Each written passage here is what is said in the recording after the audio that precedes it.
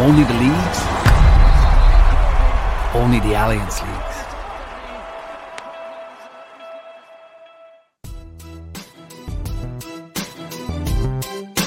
A grain of rice, a grain of rice is going to tip the scale. Just remember that, lad. There's a small bit of a needle there. Now, come on, Mayo, you've got to get Andy Moran into the game. Our mission was to show that we're no longer the whipping boys of Munster.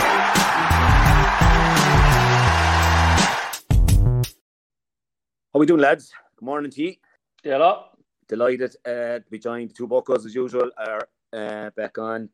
But delighted to be joined today by a man kind of unique in our sport that has a skill named after him. If I'm training the Clarecastle under-9s and I say brick flick, they all know what to do. Michael Walsh of Stradbally. How the hell are you, kid?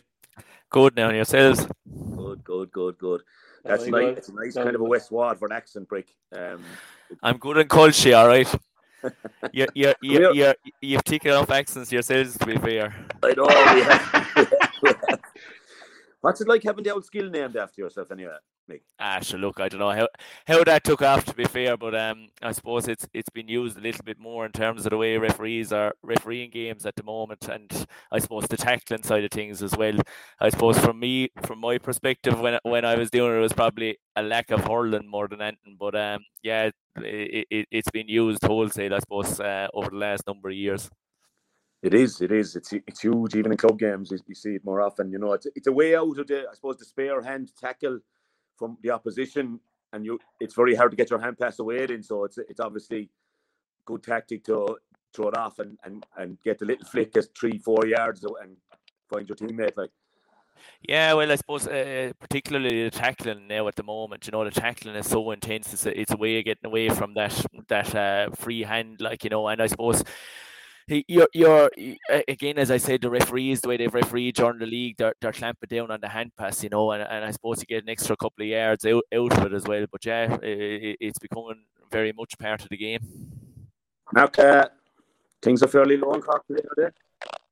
I wouldn't say so, Anthony. We'd be happy enough that we got as far as the league final. It is another big game under the belt, like the All-Ireland final last year. I suppose the team is continuously getting into bigger games, but I suppose didn't come out in the right result on Saturday night, and a well-deserved win for Waterford. And I think, as we had previously signposted on the podcast here, you know, and the way in terms of where the draws were going and the way the matches would roll, I went down to see Waterford against Tipperary, and I was blown away with their intensity. And I suppose when they went up to Kilkenny, I would say they were qualified for the final, and they had probably a heavy week's training done.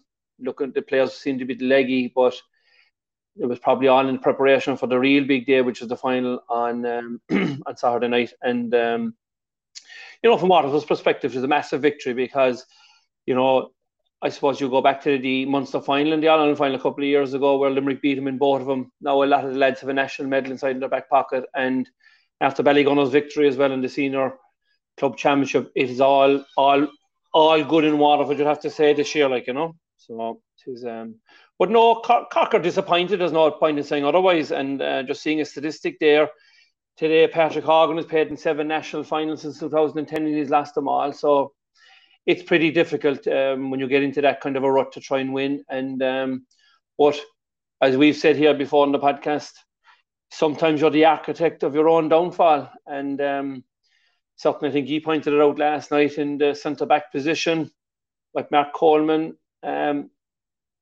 It's just not, to me, and I don't blame Mark Coleman, I blame the system that's been played. He's a quality player, there's no doubt about that, but he's fallen into a trap now where he wants to be Tom Brady, like, I'll protect the men that are coming at me and just give me the ball and I'll supply it. But that's not good enough at all, like, you know. And the direct comparison has got to be made between himself and Tadhg de Búrca. And de Búrca is playing in a sitting role as well, but his physical contribution to the game is massive. So either Mark brings that to the game or you have to find a new position for him. That's a simple message, I think, that's coming out from the match, I think, on Saturday night. Now, I would say that Waterford have brought an intensity like Limerick, and whether other teams out there will bring that intensity other than those two teams. And like, and we have previously said this, that Waterford are probably the one team that physically can take on Limerick, and they showed that on Saturday night, and thinking that they have a good few players that didn't play on Saturday night, like Sevilla Daly and Gleeson and Jamie Barnes. So we're low, we're down, and we have a massive game coming, but we'll rise again. Yeah, it's all about Waterford, to be fair. It's all about Waterford.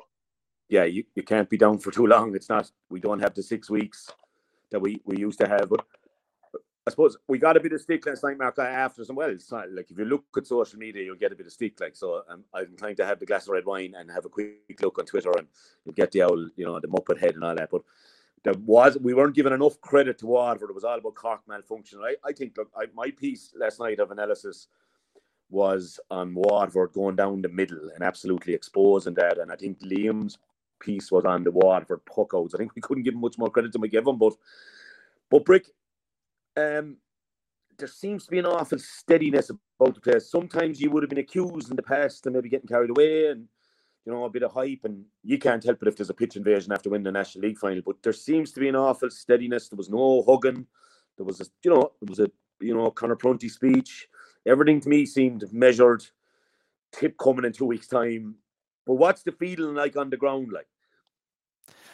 Look, there's obviously optimism around, but yeah, like what you're saying, Anthony, like I suppose the only time there was a fist pump, I suppose, on Saturday night was when Waterford turned over Cork in terms of a tackle or things like that. The lads got the goals and they were straight back out the field after. There was no jubilation after that, which was great. There was only twice Waterford, I suppose, let any emotion come out, and it was maybe when they overturned 2 balls when Cork were going through, which is, it's testament to where they're looking towards, what aspects they're rewarding within their squad. But yeah, look, it was good the other night. But I suppose if you want to be look at it from another perspective, Waterford were well on top throughout the game, but I suppose it came back to 4 points with 6 minutes to go.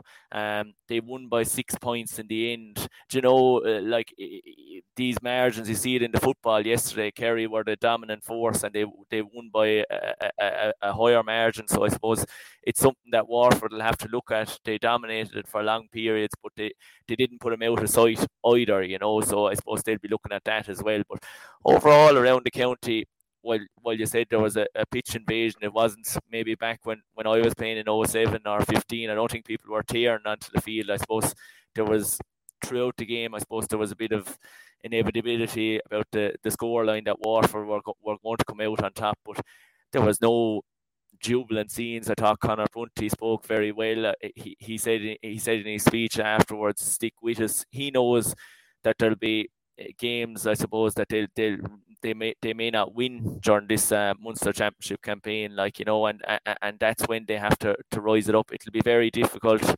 for Waterford playing Cork again in a couple of weeks, because often when you're beaten, you learn a lot more. I know from my own perspective, when we played Limerick and TJ back in whenever it was 07, we bet Limerick, and then a couple of weeks later they turned around and beat us. And you see it, particularly if you compare it to rugby, where a team can get trounced the week before and then turn around and come out top the following week. So I suppose Waterford and Liam Cahill and his backroom team will be very much aware of that, I suppose. And through the years, Waterford have been poor favourites, have struggled when you're coming into games as favourites. So again, they're all I suppose aware of that, but the players are no fools either. They know there'll be bigger tests ahead. As we said, it's only April, it's only the league. The championship is around the corner, and that's the big litmus test for Waterford. Yeah, and it was very, very impressive from just watching, and I was kind of looking for a standout performance. I thought Wexford probably didn't show up, but maybe now I'm completely wrong, because they absolutely blitzed Cork from my point of view. Cork probably didn't play to the level I thought they would, but look, that's another day's work. But I'm not going to put you into Liam Cahill's shoes, but he has a couple of major decisions to make. I know Jamie is very nearly getting there with fitness-wise. Still a very short time to the tip game. Ozzy obviously is available now again and was on fire in the league semi-final. And as Mark alluded to, Irla Daly as well, did a superb job. Now, didn't even come on the other night, so maybe he won't feature. But does he stick or twist now? Does he say, I don't know. For me, we picked him on the team, our league team of the year so far. That we can talk about that in a minute. We'd only won Wexford, lads. We're getting a bit of stick about that too. But what would be the feeling around the place, you think, on the two lads? Well, the one thing that I've been very impressed as an outsider with Waterford since Liam Cahill has come in, they've been without Tyg Burke, they've been without key players throughout, and obviously the media and things like that have spoken about it, but Waterford have never once mentioned it. Stephen Bennett was missing for the semi-final and the last league game, and there wasn't a mention about it. You know what I mean? So Waterford have proven that they're able to stick with what they have and move on and adjust when it comes, and that's what the top teams are doing. You have to get on. You can't be crying over this fella and things like that. And their team has been picked on training, what we are not seeing. They'll have their 2 weeks. I suppose obviously it'll be slow enough coming back. First night back, but it's based on training. The top teams are doing it. Limerick are doing it obviously the last number of years, and their training is coming out the day of a match. And Waterford, they do have big tests, but that's what you have to have. And it's about the bench. There'll be calls to be made whether Austin and those fellas, Jamie, will come back into it or not is another question. But fellas will come on with 20-30 minutes to go, or 20-25 minutes to go, and turn the game, and that's what Waterford hopefully will have, and are aspiring to be like the teams that have, likes of Limerick and those teams, Cork tipped the last number of years, and that's the way they're driving it towards. Yeah. TJ, how are things? The Gaelic Grounds are still up in the background there? Yeah, I'm struggling a bit with my technology this morning, but the old reliable phone is working away fine. Yeah, we can hear you loud and clear. I'm not great myself today. I forgot a charger for a laptop and we're only on the phone. I'm in Dublin. I'm waiting to get a train down there at lunchtime. But TJ, you have to be impressed by the Cahill approach. Give Limerick the best games they've gotten, I guess, in the last 2-3 years, and now the national title has landed, albeit the league, obviously. But as Brick kind of spoke about there, that nothing seems to kind of phase, move on. You don't get upset if people are missing, and you just, you build your panel. I mean, to pick a 26 here is going to be vicious for them, isn't it? Yeah, look, I suppose we sometimes that gets overhyped about 26. There's no doubt Ozzy will be back in the team the next day. Jamie Barron, these are high-class players. They would make any 15 in the country. Ozzy would anyway, for sure. So, look, from War's point of view, it's box ticked, it's silverware kind of got in the early part of the season. He'll be very happy. You'd have to be fierce impressed. I was at the game with Mark, their energy, their shape. We looked at even fellas like Pádraig Mahoney was sitting down in front of us there, ripped, all of them, real good shape, a lot of them. Their physicality is very good. Their pace, very smart on the sideline. They have goals on their mind. They want to catch that ball and they're gone. And I suppose the two things that impressed me most, was around that middle third, their ability to break the tackle, just to get past that front man to make things happen, right? And then everybody is going forward. The runs for the goal, great run by Patrick Hearn for the first goal. Same with Stephen Bennett for the second goal. And look, things like the way they finished them, low to the keeper's far side, Curran's finish, making them look easy. All those things you can see really, really well rehearsed in training. They're catching at the ball, their touch, striking to the hand, everything really, really impressive. A lot of similarities to Limerick when they were getting on the road, I have to say. The two other things that I was going to say was, number one, the deployment of Desi, I thought was extremely smart. Okay, it might have been his best game, but what Desi did, now maybe it was a tactical side, right, was he dragged Sean O'Donoghue away from the full back line. So obviously Sean O'Donoghue was deployed to pick up Desi straight away. After a few minutes, Desi was out in the half-forward line, close to the sideline, which left Cork in a situation where they had Damien Cahalane and young Kieran Joyce in the full back line, which is probably something that they wouldn't have wanted. They would have wanted Sean O'Donoghue close to the goal. So Desi did that, and he brought possibly their best defender away from the goal, and that worked extremely well. So all positives from Waterford. Really, really strong team. They brought on 5 attacking forwards: Shane Bennett, Kieran Bennett, Pádraig Mahoney, Billy Power, DJ Foran. like Ozzy and Jamie Barron to come back into it, there's very little left to say other than you'd have to be really, really impressed. On the other side, I suppose I'm going to start with a stat which is very strange from a Cork point of view. They conceded 4 goals and 20 points they're up. They made 5 substitutions. Forwards. And they were all forwards.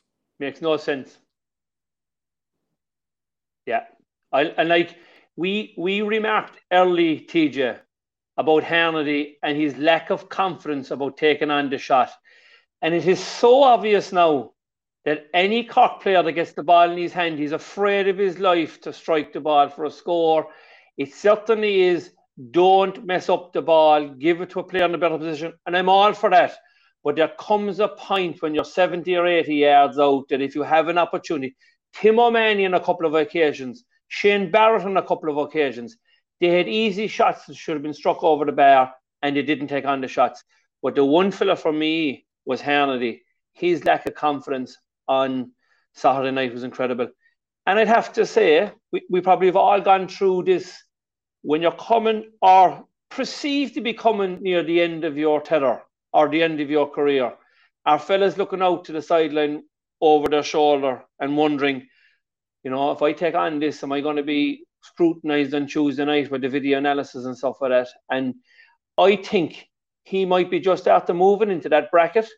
And it's incredible to think that this is the only forward that took on the Limerick team last year in the All-Ireland final, got 4 points from play and took the challenge to them, having been started in the inside line in the All-Ireland final last year, when everybody in the county knows he's a half forward, possibly centre forward is his best position.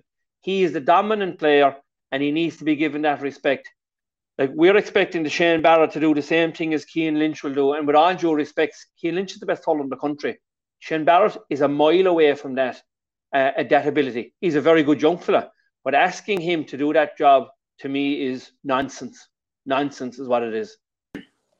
Well, Mark, I suppose I won't get again in these articles today. I can get to fully read it now, but I got a snippet of it, like that, suggesting maybe that Mark Coleman needs to go up into the forwards or out of there. I mean, like TJ's, I suppose the issues are at the other end of the field. Now, for me, I just want to throw this at you as well. Like, and I said it last night. How Shane Kingston is not starting on the team every day, unless he plays 3 or 4 bad games. I mean, every player will have a bad game. But, like, is it an issue? I don't know.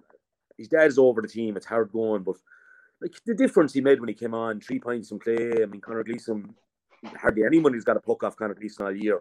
And he caused him a few problems. And again, like, if I was to give you an All-Star last year, Mark, I might have given it to Sean, I don't know who, but I would have given it to Jack O'Connor first. Like, where are they gone? Like, or what? Kingston has been on and has played great league games and obviously got the suspension for the sending off.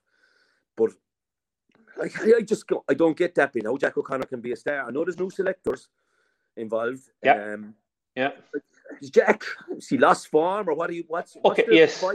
Jack has lost form, right? And Derek McGrath made a great point here. I'd say about 3 or 4 podcasts ago about young players.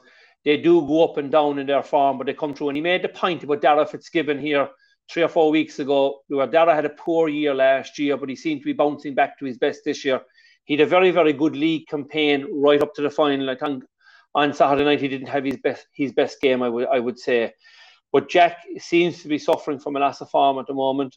To discuss the Shane Kingston thing, I've always made this point that unless you're a certainty, if your dad is in charge of the team, and unless you're a certainty to be on that starting 15, it's a very difficult place for both child and father in a mentor and a selector role and a player role. So I think Shane is probably, and this is probably the honesty side of Cian Kingston, that he'd probably put his own son under the sword first before anybody else. And that, I think Shane has probably fallen out of favour more often than getting the bounce of the ball. So that certainly would be what my feelings on it are, but it is extremely difficult. But to me, I don't think the problem is in the forwards. I think the problem is in the backs. And like, as you mentioned a while ago, like, we conceded 420 and there was no defender replaced. That sounds a bit strange, in my opinion. Just coming back on the overall context of the game, right? I thought on 3 or 4 occasions Cork were actually getting back into the game. So Waterford dominated the first quarter, right? We were 7 points to 5 down. We clawed our way back to 7-all, and actually at that point I said we're actually up to the pace of the game. And next hour we conceded 2 goals. Now I look back on the Mark Coleman situation with both goals, right? And I'm going to go back here to Martin Fogarty. He came to Killa about 10 years ago, and he was discussing the blocking of the ball, right? And he said they practiced it umpteen times about blocking the ball, about a defender coming out, and he said on no occasion had you a chance of blocking it, but we were constantly telling our midfielders and half hours to put up their hurley, because most hurlers will strike the ball at the same impact point nearly all the time. And he said, all you need is a smidgen on the sliotar, he said, to deflect it. Now, Mark Coleman on both goals was close enough, in my opinion, to put his hurley across to get in a block on Per Kern and Stephen Bennett. And on no occasion, well, he certainly didn't put up his hurley for Stephen Bennett. It was kind of, he conceded. And I think you made a point in the paper today that Kieran Joyce got turned by Stephen Bennett, and he was a long way some goals and he got turned, but nobody came to meet him. So I think there's an attitude amongst defending currently, certainly in Cork, anyway.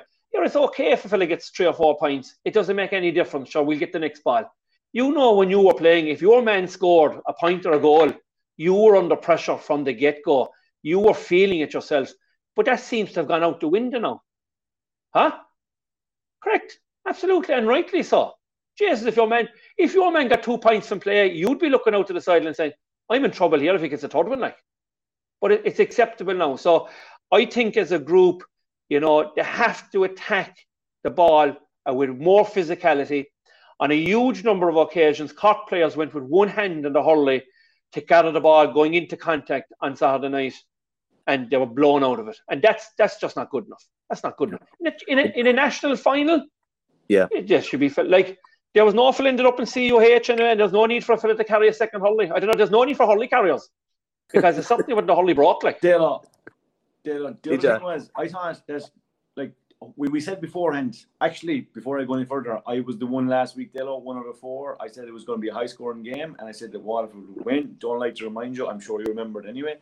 I thought that the systems beforehand were pretty similar in the way both teams play.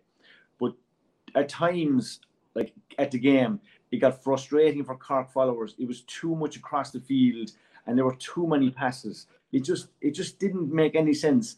And the other thing too was, even if you look at Waterford in the second half with some of the puck outs, right? Go to the full back to the keeper and long. Waterford didn't have a problem going long.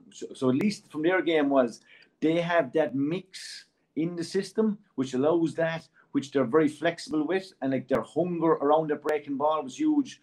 Whereas I suppose that is the key challenge for Cork over the next 2 weeks is like positionally, tactically, and game plan wise, are you sticking? And you kind of nearly have to, because I don't think you can fix that in 2 weeks. Yeah. Well, like I'd be awful frustrated now being involved with teams as well that like it's like a free for all, like that we'll zonally mark because we did that with a development squad or something like that, and it really frustrates life out of me. I showed a still last night of a Cork line ball where every Waterford guy was touch tight with his men. So okay, if you want to go short sideline ball at a Limerick, we're going marking you, like, and for me, like that's just the manager is in charge and he's laying that down as it's an unquestionable. It's just that you do that or you won't be out there.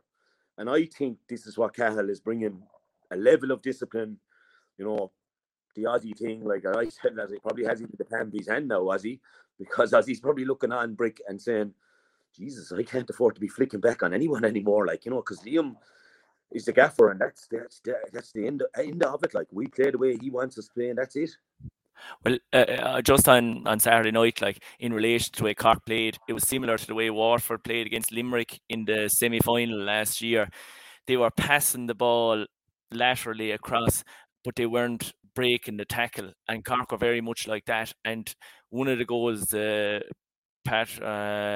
Bennett's goal, was from a turnover from that. They just weren't breaking the tackle. It was going nowhere. They were passing for the sake of it, waiting for the opportunity to leave this perfect ball into the full forward line, and that's why I'd say they're looking for this perfect pass, but they were getting nowhere. To be fair to Waterford, what they've worked on is breaking that tackle, and they've serious pace as well. Like, you know, Cork have that too in abundance, but it's the break in the tackle is where they're coming up against it. And Waterford learned that the hard way against Limerick last year in the All-Ireland semi-final. They just could not break that tackle. They were over and back, but getting nowhere, passing for the sake of it. And Cork will obviously, they'll analyze that in their own backroom team and see that they need to break the tackle, go at the shoulder. And what was impressive, I suppose, from a tackling point of view from Waterford,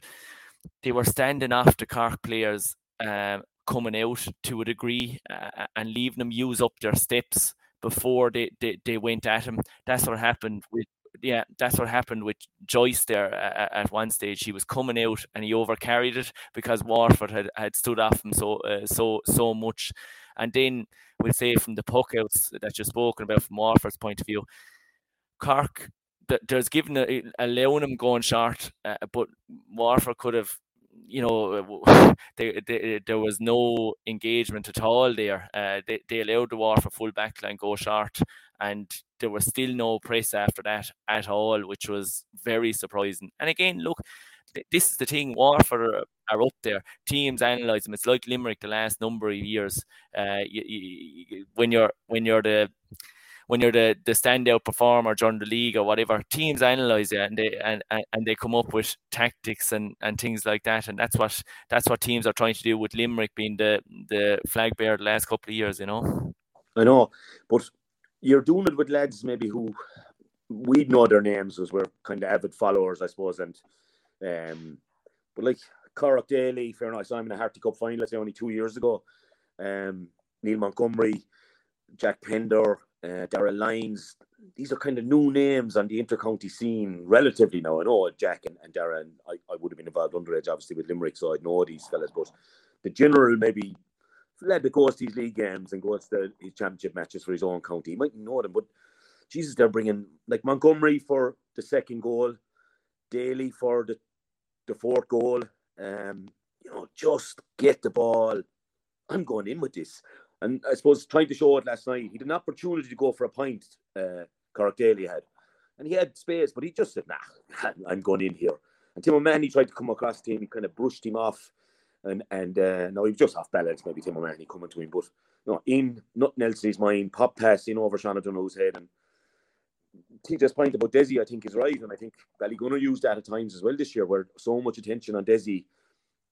Take him away out of the area, bring the best defender out of the full back line, but her point is these are new guys. Like Clare do that massively with Tony Kelly. They know he's going to be man marked, so they bring him back to field and create a 5-on-5 inside, like, you know what I mean. So it's a tactic. When you know a fella is going to be pulling their best defender, you pull him out of the way. But look, I suppose obviously Cork Daly is only a 19-year-old, but the rest of them, Liam Cahill is in his third year now, like, you know what I mean. So that Waterford are on the road, like, with a while in the scheme of this new management. But look, it's the intensity, like as we talk about Limerick, you know, the intensity that they are training at. That's where it comes from. And Waterford are trying to do that in their own training sessions, like, and it's not this fluke that a fellow runs by or things like that. It's created in training, like, you know what I mean. And that's why we've all been admiring Limerick for the last number of years. It's the way they're training, and Waterford are doing the same. And allied to the fact that the pace they have, Cork's pace is, particularly in the forwards, would probably match Waterford, but they're the two probably fastest teams in the championship. But Waterford may be physically stronger. Yeah, big name. It was striking, actually. Brick, you mentioned one of the incidents where there might have been a bit of fist pumping went on, was Robbie O'Flynn gathered the ball about 80 or 90 yards out, and he soared from the sideline straight into the centre forward position. And there was 3 Waterford fellas on his tail, and I think it was Darrell Lyons probably got the hook at the end. And like he was well deserving, but it was amazing. TJ, we had a great view of that, like, because I'd say Robbie had about 3 yards on the boys when he started, but they were gaining, and maybe Robbie was slowing, about to get the shot off. But like, it was a ferocious. The pace of the game, lads, has gone to an all-time high level. It's ferocious, the pace that's involved now. Well, they seem to want to hunt him down, Waterford. Like, you know, people might say Desi Hutchinson wasn't one of his better games, but his work rate was incredible. Like, you know what I mean? And that's the thing. That's what all the top teams are bringing it to, their work rate. And to be fair, that's what they seem to be honing in. And as we said, like, that brought more of a team lift nearly than the goals, like, you know. And one thing there, like, Mark, you touched on it quite a bit on the show, was Ballygunner getting over the line, winning the All-Ireland club, and you know, it was a senior title going back to Waterford, I suppose, for the first time since the All-Ireland in '59, really, at that level, like, kind of, you know what I mean, All-Ireland club, All-Ireland county. Yeah. But like, there hasn't been a massive Ballygunner influence. I mean, we kind of said that if we were Liam Cahill after the Ballygunner winning, we'd come back to Stephen O'Keefe, begging him to come back, like, and you know, like, Desi didn't maybe. I agree with you, Brick, as well. He did work very hard, and obviously the tactic of using him to create space as well as there. But I mean, there hasn't been a massive Ballygunner influence. Like, you'd say a Tighe coming back fit, possibly the best centre back in the game, like, was more important than Ballygunner winning. Like, there isn't an over-reliance on Ballygunner in any way. Like, no, there's not. There isn't, Anthony, but it's just, I suppose, a general feel-good factor around the county. Like, Ballygunner are possibly the most respected club in Waterford. Their due diligence to getting things right as a club, their game plan is fantastic. And then Cahill obviously had to plan without the Ballygunner players when they went on the All-Ireland campaign. So, you know, when some of I suppose when some of the stock is away and everybody else's stock is rising because they're there and they're in the front line and they're at training every night with the intercounty players. So you mentioned the Neil Montgomerys and the Shane McNultys and players like that, and like the Erla Dailies, the Corach Dailies. They're only young lads that we saw playing in Christians a number of years ago here in Cork, and like the likes of the Shane Barretts and the Paddy Powers, they would have played with them with CBC. So, but it's just Ballygunner are a really top quality club to do things right, and I think that Liam Cahill, you know, in terms of the intercounty setup, then is doing things so right in Waterford. It's phenomenal, and it's no surprise then when you look at the stat of 2019's league final that only one player has gone from the Limerick panel. That's Tom Condon. There's only 4 remaining on the Waterford panel since 2019, since Liam Cahill has come in. So that'll tell you the influence that Liam Cahill and Mickey Bevins have made, that they have gone out, they have totally rejigged the players and found, I won't say found new players, but have picked maybe a different type of player that is prepared to listen, to learn, and do what he's told. And I didn't have the pleasure of being on last week to discuss the Aussie situation, but I'm going to discuss it now. So, you know, I don't know, am I back by popular demand, Dalo, or am I back for one show only? But I'm here today anyway. So I'll see how you get on. I'm like, you know, Ozzy, my dear man, you know, there's a standard that needs to be kept. And the only saving grace I will give him, right, is that I thought that the defender went down and he shouldn't have went down. And we've discussed that before, because we actually have probably a few fellas on the show today that I think if they got a belt, the last thing they'd be doing is going down. And there's no good for the cornerback from Wexford to be pleading the case of Ozzy and he getting a red card when the damage was done. But Ozzy, you're 20 points up. You're in the National League final. You know, it's let it go. Like, let it go. You don't have to be shown that you're that good all the time. And take your leadership from the Brian Cochrans, the Brian Wheelahans, you know, the Henry Shefflins. They were fellas that got plenty digs down through and plenty jibes thrown at him, but they didn't have to flick back a hurley to get into the final word. They get on with the game. Yeah, I made the point last week, Mark, that you don't see Tony Kelly flicking back. Like, no, they don't need to do that. Their name is cemented. He's young hurler of the year, senior hurler of the year, a good number of years ago. You don't need to be getting involved in that kind of rubbish. You know, no, I find it disappointing. I'd say he was getting a bit of sledging. There's no point in saying otherwise. And it's easy maybe to get in under his skin. But he's going to have to learn to deal with that. And I'm sure Liam Cahill and Mickey Bevins have had a word with him already. But the ball now is back. And I know everybody will say, oh, Cahill has him where he wants him. But the ball is back in Ozzy's court now to show the leadership. He's after getting a stinging now this weekend. Waterford after winning the National League title without him. So Ozzy, it's up to you now to prove yourself to yourself and your family and your club and your people around you. Listen, I had the temperament for this game long term because he's got a fantastic career ahead of him. And Waterford Waterford are one of the teams that are going to be there now for the next 5-6 years if they keep their feet in the ground. That's the reality. Mark, you're like Elsa from Frozen there with Let It Go.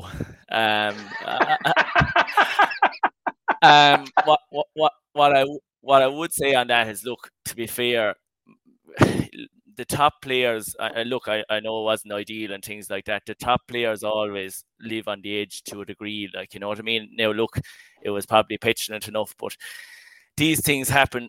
None of us are angels. I think in the modern game, I looking at TJ nodding at me now. I'd say TJ hit a few fellas in his time, a bit like myself, unfortunately. But look, it's the way the modern game has gone. The referees are watching it, and probably the more high-profile players. But I suppose from a performance point of view, I have to say Austin was top class against Wexford, and he was, even when Waterford played poorly against Kilkenny, I thought he worked very, very hard and played well and really brought a lot to that game. So look, obviously it's disappointing for him to miss such a big game, and hopefully he'll bring what he has brought the last couple of weeks and last couple of months to it. And he's learned a lot under this regime, no question. But like over the next couple of weeks, it'll bring him out of him, and he's learned his lesson. But like, if you look at, say, again, using Limerick as the benchmark, Garrod, Hegarty, those players, they've been known to do a little bit, but I suppose, look, from Austin's point of view, it was off the ball. But again, those players are watched a whole lot more, and anything they do is, I suppose, marked down to the letter of the law, because it's always a high-profile case, you know. Yeah, and Austin, if you're listening, Mark Landers has spoken on this issue now, so... plus, Ozzy, you cost me the fantasy hurling competition as well. But don't worry about that. Like, it's only the league. I don't think you have to worry about that anymore, Del. I think Ozzy will have learned this. This is a harsh lesson, and you probably have to say, from Liam Cahill's point of view, during the week, it was brave and basically not to go appealing. I thought last week that they had a small chance of maybe getting off it. I didn't think there was much in it, but he called it early. He got on with it. He has Ozzy where he wants him. Like Ozzy, I think now we're going to see an incredible championship from Ozzy. He's going to get on with it. Lesson is learned. He missed the league final, and I'd say that's done and dusted. Yeah, I think, it was very minimal, and I think Simon Donoghue knew as well straight away I shouldn't have gone down here, and he got, I think he kind of copped straight away that he shouldn't have, but I suppose just maybe the moment, I won't be too harsh on him either, but I agree with Brick. I think Austin is playing the hurling of his life, and this is a former player of the year now. He's just unmarkable at the moment, like, and he'll force his way in there somewhere along the way, nearly for sure. Okay. Yeah, can I ask a question? Yeah. Is there a tactic now amongst managements of inter-county players that if a fella gets hit, that he goes down? Are they being encouraged to go down? And I'm going to ask you all, like, what your opinion on. Like, I know what my gut feeling would be. The last thing you do, no matter how hard you were hit, was to go down. But fellas are falling like flies. Like, are we becoming the soccer? Is this the new thing in the soccer thing now? Like, you know? Yeah. Well, look on that example. I know Darry Egan. I know Niall Corcoran. No way would that be in their thing. Like, lads watching a lot of telly now in soccer, I suppose. Maybe it's just Austin would have that little bit of a reputation. So, I got him to flick. But like you saw, we're very funny. Arrived. We didn't have to come in for a bit later yesterday, myself and Liam Sheedy, and the football was on, So we into the room, and Colm Gooch and Colm O'Rourke were watching it there with Rory and with Joanne. And next thing we saw, the lad from Mayo kind of sledging David Clifford, and like, I was saying, what would your reaction be there now, Delos? Gooch says to me, if I was as good as David Clifford now, Gooch, which I never was or never would nearly be, I said, you better shut up now or I'll score about 2-2 off you. You know, I think, you know, and he proceeded to get about 1-2 certainly off him anyway, you know. So I look at sledging and that sort of stuff. It can be, if you think you can do something to win for your team, but I think the way modern technology has gone now, and cameras are everywhere now, and you know, we'd even pictures of the 2E on our Twitter feeds, like on Saturday night with TJ with his Peaky Blinders hat on him that he done in Cheltenham, like, you know. So like, look, you can't do anything now. So I think players have to realise that as well. And I think managers would be banging that through the whole times, you know. So look, it has happened. I think he'll learn. I think he's matured an awful lot as a player. It was just one of those. It was minimal, as TJ said, the contact. It was very, very minimal, like, you know. But look, no point. We spoke about it last week. You know, TJ, just wanted to throw one thing at you there. You know, like Tom DeLiam last night, you know, and funny enough, this off air completely, and underage success, like, has been completely overrated now. You know, I used to have these rows now with Joe McKenna about not winning under 16 tournaments, not winning the minor All Ireland. Like, these Waterford players have no underage titles, really. These new lads, you know. I'd be fair and right in saying that, Brick. I'd say, would they? They wouldn't. They might have. I think the core group, they've won that minor and under 21, like, you know what I mean. Which that's like the Stephen Bennett group now, an Aussie group. I know, but like, when you come into a setup with fellas that are used to winning, the fellas in the prime of their career, they're driving the standards for the younger fellas, you know. So that's what I see on that side of things. Like, I know what you're saying. Those younger fellas, yeah, mightn't have had it, but again, it's coming from like 2 or 3 years ago. When you look at Waterford before Liam came in, like, you'd be saying Waterford are in a bad position here. They're in trouble, you know. But what they've done has been driven by the management. But I do think you're backboned by fellas that have had that underage success and have been involved in, we'll say, Tig might be a little bit older, but would have won the under 20 or would have won the league final in 2015, things like that. And you'd have, off the top of my head, maybe 4 or 5 of the key players that would have been part of that minor and under 21 team at the time. Yeah, I'm just thinking of, we'll say, the 4 or 5 lads I named out earlier that were making these breaks, and you know, I ran about that Harty final and the Cork lads involved as well, and Flannan's beating them, and everyone kind of saying Clare have nothing coming through, kind of thing, you know. And they were all a Clare team. There was no borders obviously involved. But is it overplayed a small bit, TJ, in the sense that Tip won all those? Now, funny enough, Liam Cahill was in charge of them from nearly winning all those things, and they seem to be struggling to bring the kernel of them through. Jack Morris, fair enough. But the rest, could you say they'd start? The Joe Browns, the Paddy Cadells, the Brian McGraths, Mark Hughes, possibly, look, two or three of them possibly will start. But we'd be making, I think every bookie or anyone out there will be making Waterford overwhelming favourites for the match in 2 weeks' time. And yet these Tip boys seem to have won it all at underage. I think it can be overplayed at times. The two things I'm going to say about club and county, what you're looking for from your underage setup, right, is 2 things. Number one is that they're in a good setup where they can get the attitude right. The facilities are available to them to maybe improve both physically and hurling wise. And like, all you can get out of most teams underage, and you know this in club scene, is what? 1, 2, 3 players. You can get 2 players a year out of your teams, you're happy. Sometimes you can still get those 2 guys out of an average team that mightn't have had the success, but you're still getting your 2 players for the senior team. And that's the key. And like, you can have, let's say, a really, really, really good minor team at club or county level, right? There probably isn't room for 10 or 12 of them to jump onto a senior panel. That's the reality, because your senior panel only evolves like maybe small numbers year on year, but you're always looking for the 1 or 2 guys. And if you go to, let's say, a Garrysplan or a Clarecastle team and under 14s or under 13s, and you go looking at them tonight, you're looking for, see, is there 2 players in there that will play senior hurling for my club? That's what you're looking for. And the county is a little bit the same. But what I will say is the setup is key, where they're exposed and given the opportunity to kind of flourish and improve, and know that the kind of roadmap is there for really good players to go on and be part of the senior squad. That is equally as important as winning. Obviously, it's lovely to win a minor or under 21 because it gives you belief in the setup, and maybe it kind of gives belief in the whole county and the management side of it to say that, look, these guys are up to scratch. But what's key is that the setup is run well. Yeah, and I suppose giving them qualities and teaching them that these are the vital things, like Mark spoke about. Who's Martin Fogarty going down, Mark, and basic stuff that you I used to always have this with Joe McKenna, that I say, like, you want to get the values in them that they'll can bring with them over the years, and I think that's probably more important than collecting a minor All Ireland. I would say that, and so look, yeah, that's another day's work, I suppose. TJ, you would no longer be 8-13 favourites for the All Ireland. Like, I mean, this team are a serious threat now, aren't they?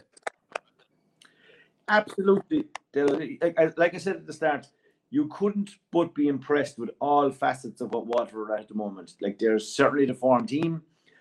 I know Brick will probably tell us now he's only the league, and like teams like to up the ante for the championship, and I take that.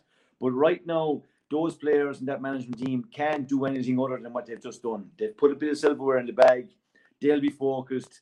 Like, as I said, the management team is impressive as well. They have them on cue every single time.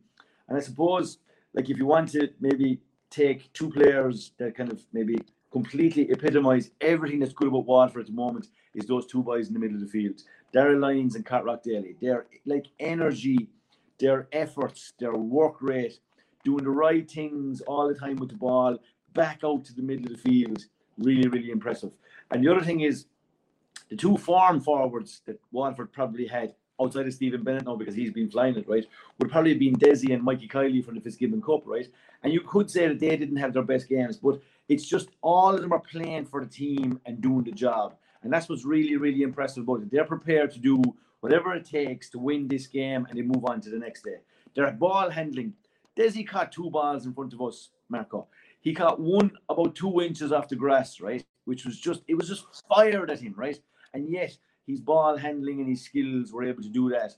And there was another one there. He was inside in a really, really tight ruck, and he gave an under the arm hand pass just literally within a couple of inches and got themselves out of trouble. So look, they're obviously practicing an awful lot of tackling. They're breaking the tackle. Everything that right now says the Waterford are the form team. And we said all along, Delo, that they were definitely in the number 2 position. Maybe in a couple of weeks' time, we'll be saying they're in the number 1. Yeah. I look at, for those of them who said we didn't give him enough praise last night, I think we give him enough this morning, Bricky. You happy enough there that we think he could win the whole thing, like? I know. Realistically, from a Waterford perspective, look, it is obviously a great achievement winning the league. Waterford have only won, I think that's only their 4th one ever. But the concentration is going to go down to the tip game. That's going to be a massive game. As I said to you, when a team is winning, they're built up to be knocked off their perch, and that's the way Waterford are. Tip obviously are at home, analysing what they need to do, all that side of things, But Waterford just need to keep doing what they're doing, bringing that intensity to every game.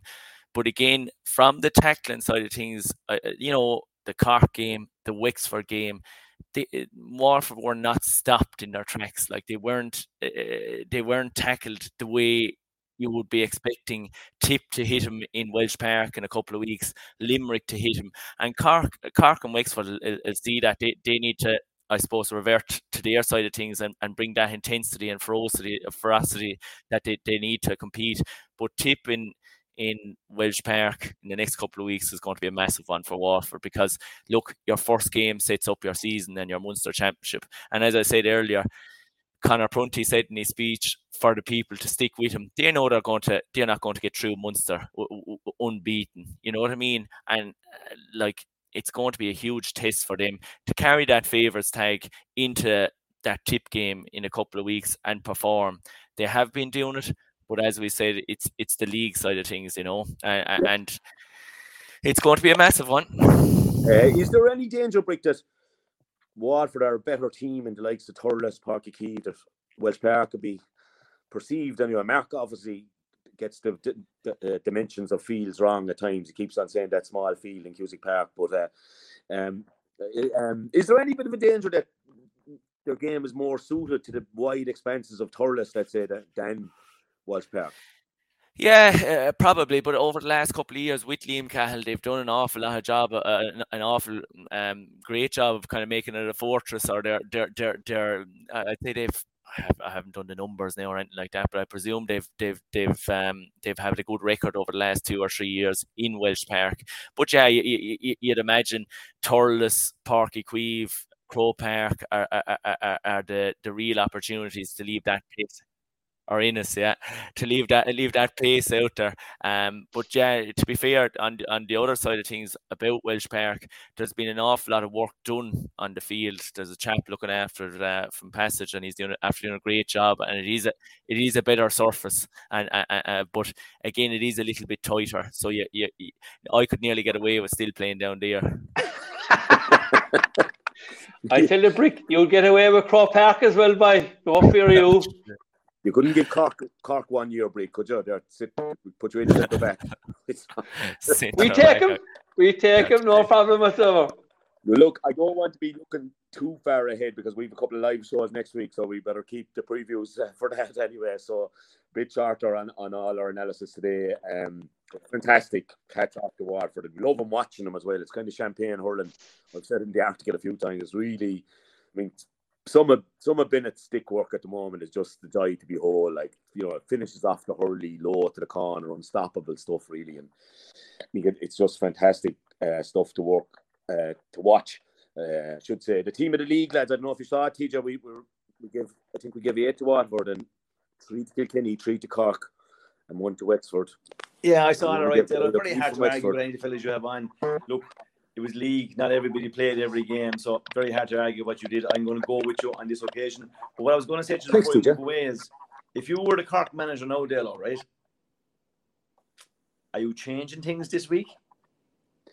Well, I said it last night, TJ. You can't throw the baby out with the bathwater, but there's a couple of tweaks need to be made anyway, because that central thing, like I just think maybe the Coleman thing, maybe there's too much for it, because had Jermellerick a job to do as going back as a centre back, and Lehan was coming out to the half forward line, and let's say Hoggy and Connolly up front.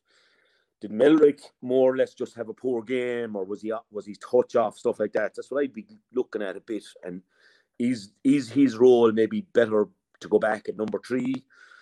Or do you risk, obviously you face Gillane, so do you risk Darragh O'Leary on Gillane? So maybe that's Mark about that. I don't know. Jerry Mellerick for me just couldn't get to the pitch of the game. Mark, handling wasn't good. Yeah, Jor has had a good couple of seasons. He's had a lot of injuries, but he was entrusted to Mark TJ Reid last year in the All-Ireland semi-final centre back. So he obviously has the fate of certainly Kieran Kingston. And you mentioned the new management. There's 2 new guys into the management team, and I don't know what kind of an influence they're having, but they certainly are having some bit of an influence on it, all right. And but for me, if I was picking the team in the morning, I'd be putting John Mellerick back corner back. I'd be tossing a kind in between Darragh O'Leary and Damien Cahalana full back, because I don't think we have any other choices. And Sean O'Donoghue would picking the other corner. I would be putting Kieran Joyce back out wing back. I'd be moving Tim O'Mahony centre back and Robert Downey the other wing. And I'd be putting Coleman in midfield with Darragh Fitzgibbon. So if we want to attack with pace, sit the 2 of them back in front of the half-back line, and either going left or right, you have the 2 of them. But for me, there has to be a change. I think this quarterback role, Tom Brady stuff, and I've said it already, I think he's a victim of the system now, Mark Coleman, that he's lost his physicality. And that's not down to himself. He's a victim of the system. And for me, I'd like to see Tim O'Mahony going in centre back and Joyce coming back out. I thought Joyce he'll learn a lot from Saturday night now, Kieran Joyce, because in general play, he had a very good game. He got cut for the 2 goals. Probably didn't learn from the first one. He got caught. He got out-muscled. But he'll learn from it. He's a smart kid. But people are crying out to put him in centre back. No way. No. He's too young. He's too young yet. Leave him off. He's like a 2-year-old with Aidan O'Brien that he needs to be held for the Derby next year. He needs another year, another season under his belt. Stick him out in a half-back, then he'll be fine. But for me, I know now they probably won't change because it's so close to championship. But the ballsy thing would be to change. And John Myler a couple of years ago had Mark Ellis in the terrace below in Park Equive, and the following week he was sent back in the championship. So you couldn't write that kind of stuff, but we have a habit of mushrooms coming overnight and stuff like that. But to me, I would be doing a bit of a twist, because I think to have the players to be able to twist it as well, Anthony. Yeah, I couldn't know. We'll talk about it. We'll be live Tuesday week in Castlehigh. I couldn't have Tim O'Mahony at 6. He doesn't want to mark. He's a brilliant player going forward. He was Cork's best player going forward Saturday night. But I'd have him under pressure for 3 of the goals. Yeah, but do you not think that he brings a physical... He didn't track catch Curran for the first goal. He got brushed off by Cormac Daly for the Desi Hutchinson goal. Okay, that was one. He came to tackle. Maybe he was off balance. But he didn't come to meet Stephen Bennett then at all. When he was going through after the catch off Joyce, and for me, I'd be putting him up at 11 possibly. But look, yeah, but I mentioned this already on the podcast. There is a feeling and there is a sense as a defender now at intercounty level that you can give away 3 or 4 points. It doesn't make any difference. You don't have to tackle fellas anymore, because I don't know whether they're afraid to get injured, but it's okay. Like if he scores, it's grand. The boys will get another score up the other side. Whereas in the past, Jesus, we won in All-Ireland scoring 13 points in total, because every ball mattered. Whereas now it isn't every ball matters. There's another ball coming. Shut his grand will be grand. Let's stick to the plan. That's all the soundbite. Stick to the process. Stick to the plan. But I think there's too much theory going on. There's too much stuff going up on tactic boards, and there's not enough hurling being done. And I go back to it. The 50-50 balls that the Cork players went with one hand with the hurling instead of, and TJ, you made a point. Darragh Fitzgibbon came to a ball and he was 60-40 to win the ball. And he went with one hand instead of ploughing through the ball, winning it and riding the tackle at the same time. And that didn't happen, and it's not happening.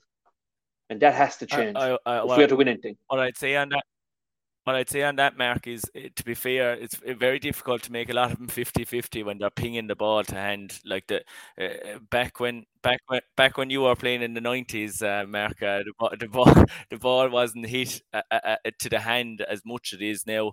I was talking to a fella recently. He was umpiring a game Limerick were playing in, and he said their ball to hand, he's never seen anyone hit the ball as with as much pace to hand. In fairness to Waterford, the other night their ball to hand was incredible. So it is a very difficult as a back nowadays. Your I suppose the ball is just two hand. You see the same with the puck outs now.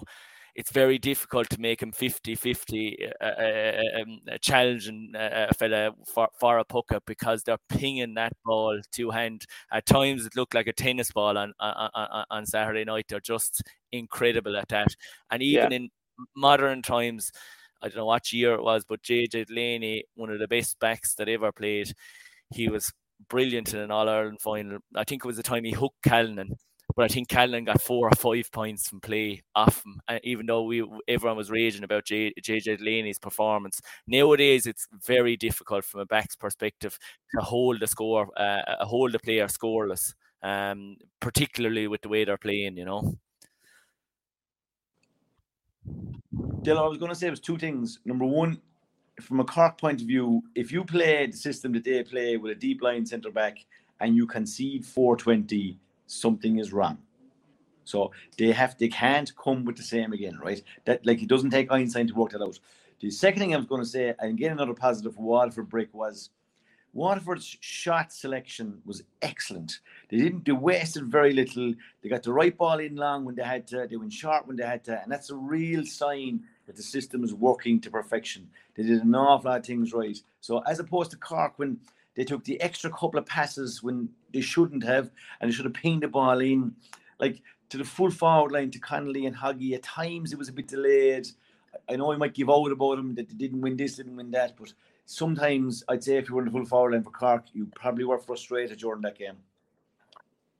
Yeah, I think so too. I just thought this over elaboration, and it's nearly a disease all around the game now. Like we have to look sexy or something to give a little 15-yard ball. And my corner forward is after making a run above, and he's after buying 3 yards of space. And yet some fella has to give a little flicky thing to another fella, and no need of it like that.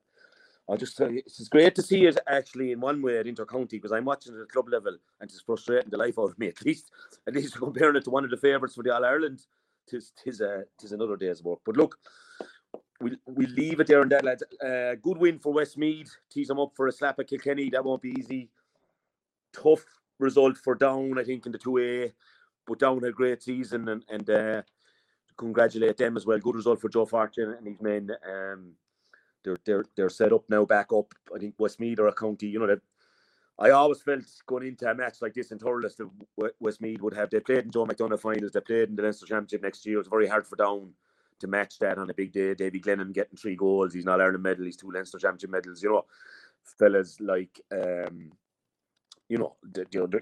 Jogger Dial and Killian Dial and all these other lads. They've just been there, and so congrats to Westmeath. Good result for Down. Tyrone beating Armagh, the 3A, and Fermanagh beating Longford lads. Probably too many points in Murty's for the Longford lads. But good progress. We're ready for the championship. But there is maybe a bit of a case there, kind of talking about it last night, even that maybe bring back an Ulster Championship a bit. Maybe if Antrim get back up from Joe McDonagh, they'll want to play in Leinster, but they could fit in an Ulster Championship. Down would certainly relish a big game with Antrim anyway, and an Ulster title at stake. So something that'd be in my head anyway to develop Ulster hurling. Lads, the fantasy, the league is over now. It's all about championship, and lads, that championship game now is starting in 2 weeks' time. So for all our listeners, get your championship teams picked this week, next week, because it was very little time. Normally we have a good few weeks to be blowing it up, and well done to Owen Rua and the league. TJ, since Devon Locke lost the Grand National in 56, 5 lengths clear after jumping the last. Since Greg Norman lost the 96 Masters, 6 shots clear, going into the final round. Limerick in 94, TJ, I'm going to have to put it in there, I'm sorry. But has there been a bigger sporting collapse, TJ, than Mark losing the fantasy on the last day of the season? Huh? Jesus, I've never seen anything like it in my life. Home and hose and picked off by the Temple Derry Kenyan, Mr. Larry Ryan, getting sick of winning as well, Larry, I can tell you that. And I made the podium. I could win the Clare competition, win the Clarecastle one, and I could only get third in our one. So, unbelievable, TJ. Unbelievable. I suppose the big question, Mark, in fairness to Mark, you have to have a small bit of sympathy for him, the way the Stephen Bennett and the Aussie thing went. It was a master call to not pick Stephen Bennett for the semi-final and have Aussie as his captain, even though he got sent off, and he was unlucky. I think if Bennett had been picked for the semi-final, he would have stuck with the plan. That was a bit unlucky. I suppose the big call, Marco, is Aussie going into the championship team? That's the big call now.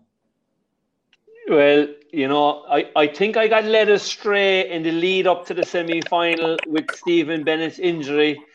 The vibe on the ground was that he was going to be. The vibe on the ground is he was going to be spared for championship, but then the Aussie red card changed that a small bit. Now, looking at the scoreboard, having come from the wooden spoon for the last 3 years, I see we have 2 new fellas in Shawnee McGrath and Owen Cadigan down around the wooden spoon position. So I'm quite happy to accept second there, because from the get-go, as you know, the only person I wanted to beat was you.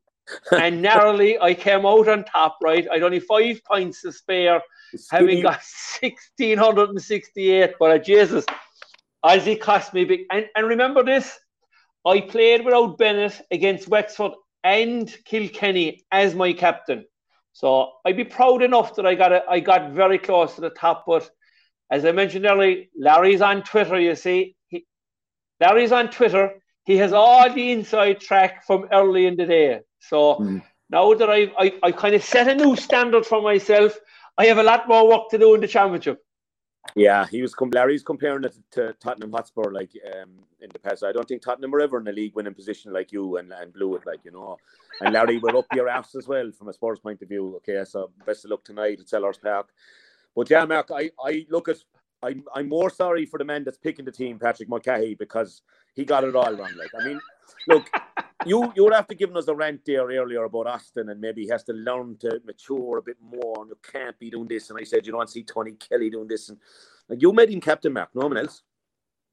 I did. Well, I'll tell you, Dale, I'd prefer to be criticised for having a go and trying to win than sitting back in the armchair and making no decision whatsoever. Is that TJ Ryan you're referring to? Well, look, I can only speak for myself, but I thought it was a ballsy move taking Bennett out and giving Gleeson the captain's armband. But I think I'll be shy enough giving him the captain's armband. I'll have to see a bit more evidence from him in the remaining championship to see could I entrust him with that kind of leadership. That's the fear I had in him. I'm after getting stung. What you say, Mark? Let it go. Let it go, Mark. Let it go. Elsa, let it go.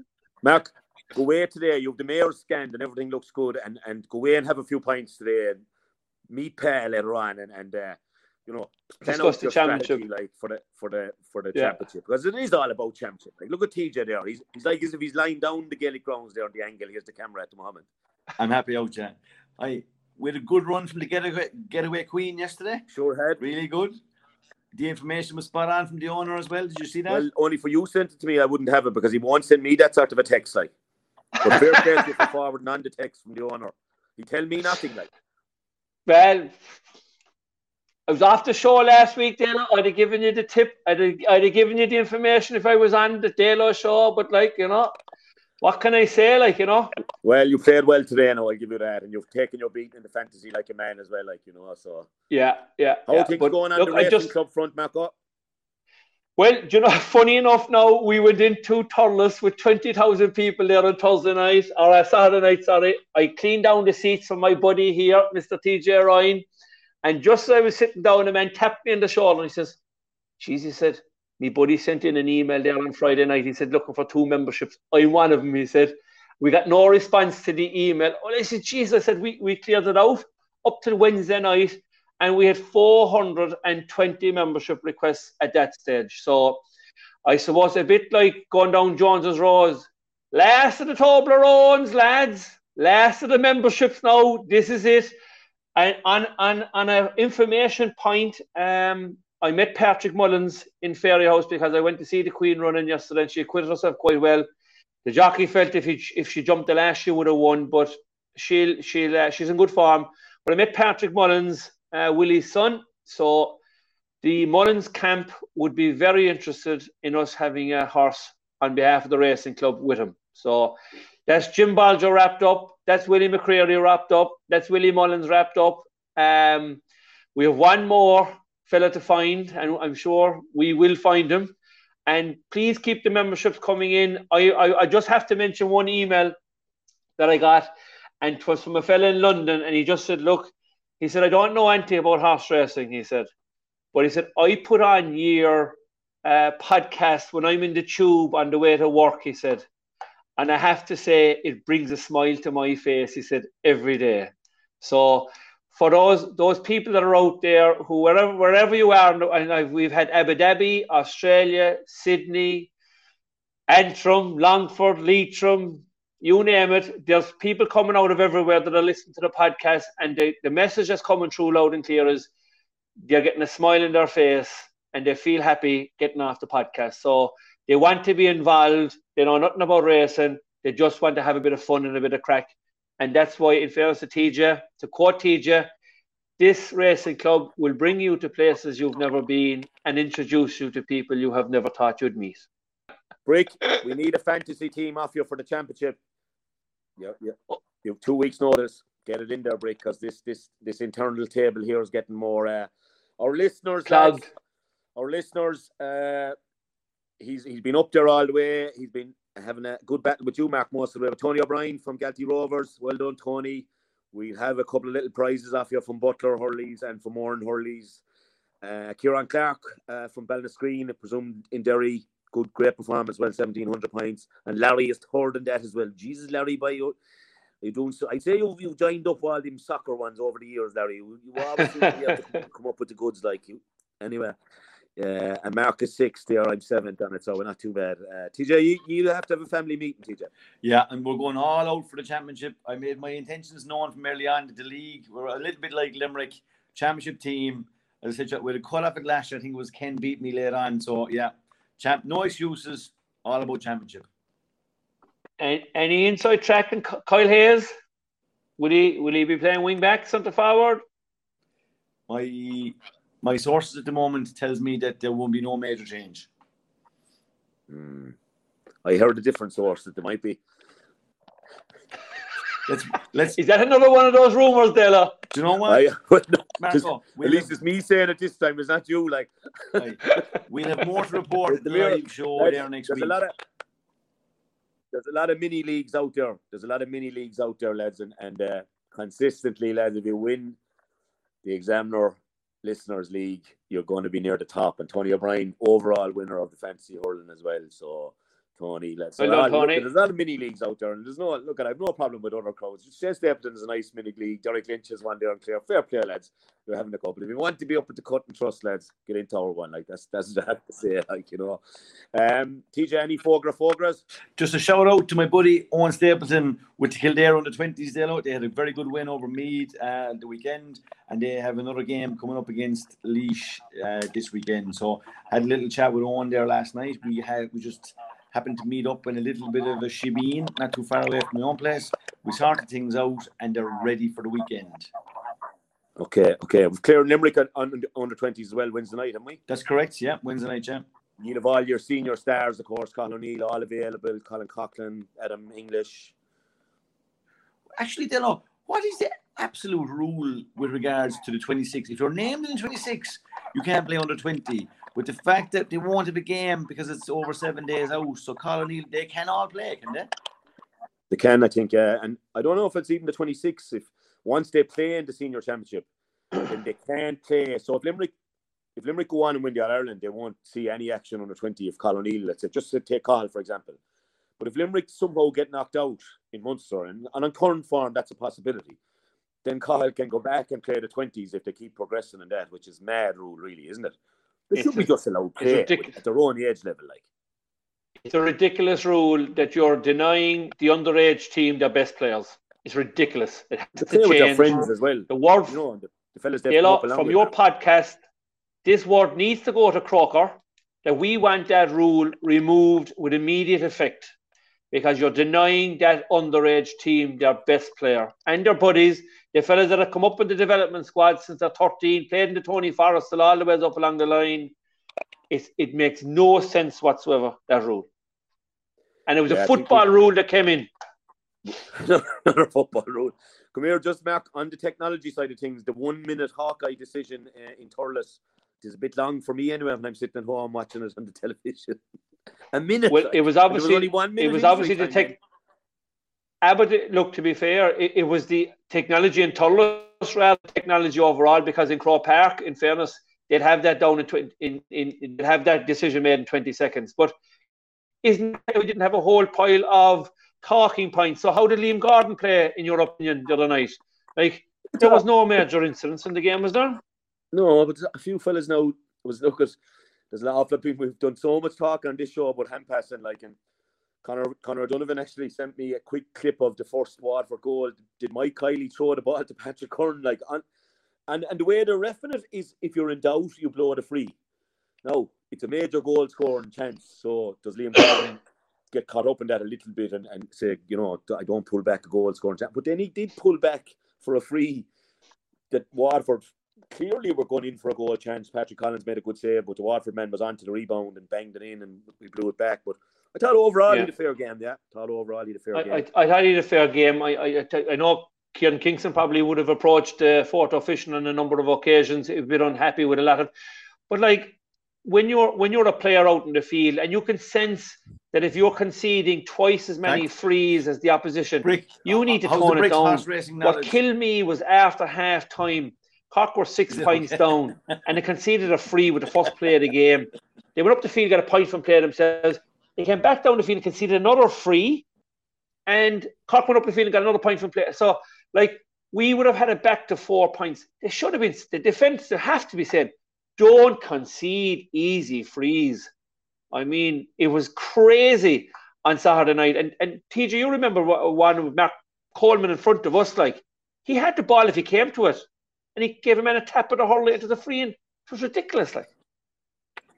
Yeah. Delo, what was impressive in Thurles on Saturday night was they have a trendy new big screen in the town end goal with a trendy scoreboard, which allowed myself and Marco, we were able to watch the replays live. It was really cool. So kudos to Thurles for that, to be fair to them. It's a good thing that wasn't there in your day. I wouldn't have liked to see some of the replays now, Delo. Yeah? Once was enough. The fella that took his clothes off, everyone would be looking to show that replay again. You wore the hurley up his ass. Yeah, quick shout out, lads, to the lads from West Belfast, the Gortnamona boys, down to me there Saturday. Only a few of them. We had enough for a 7-a-side, including me, but the lads were meant to go to Santa Ponsa. They go somewhere every year, and the flight was cancelled out of Belfast, so they're great hurling men. So they hit for Kilkenny first, and then they bet for Ennis, and they came back to Murty's, and but they were going back in for the disco now. And these lads aren't in the first flushes of their youth, I don't teach you, but the disco was on the mind. So Santa Ponsa, I suppose, if you're going there, you need to be thinking disco. And a quick, but great lads, sound lads. We've got a lovely picture outside the place. Should be quick shout out to the Eden Derry under-13s, lads. I know you're working very hard. You've a first cousin of Kieran, as Mark calls him, the Rolls-Royce Joyce, on that team. I know you're doing awful work, lads. Keep it up. And you'll get there. And Eden Derry, probably a football stronghold, but the hurling coming.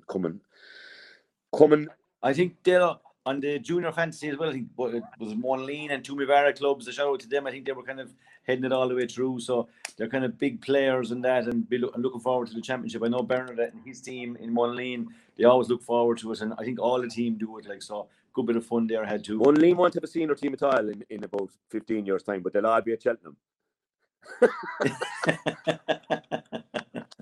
Brick, it was a pleasure having you. All our Waterford guests are good guys to talk anyway. They're good opinions and strong lads. So fair play, and we loved having you, and we'll have you again during the summer, hopefully. Just before you're going up to collect that Liam McCarthy now. It's only a matter of collecting it.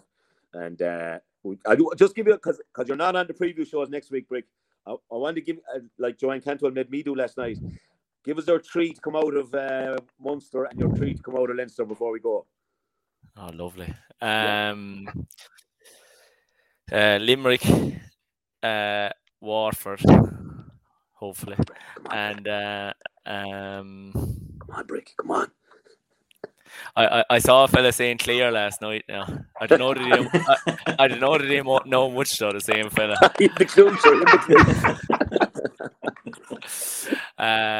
I go with Clare. Just a hometown call. Right, man. And Leinster, give us your 3. Galway, Dublin, and Kilkenny. I think I'm after picking the same 3 as you there as well, am I? Well, I'm glad someone else knows something about hurling as well, anyway, Brick. So that's good. We'll see. I'm only trying to get back on the show again, lads. Now that I'm finished, no one wants to talk to me. No. We'll have you back, kid. Don't worry. We'll have you back. Great stuff, lads. I have to go and get the train home and let Mick Shane to the pub then as well, TJ. So, like, you know what I mean? Mick Shane Monday has to be done. So, thanks, Brick. We'll talk to you soon. Thanks, lads. And, thanks very much. Allianz, supporting all 32 counties through the Allianz Leagues.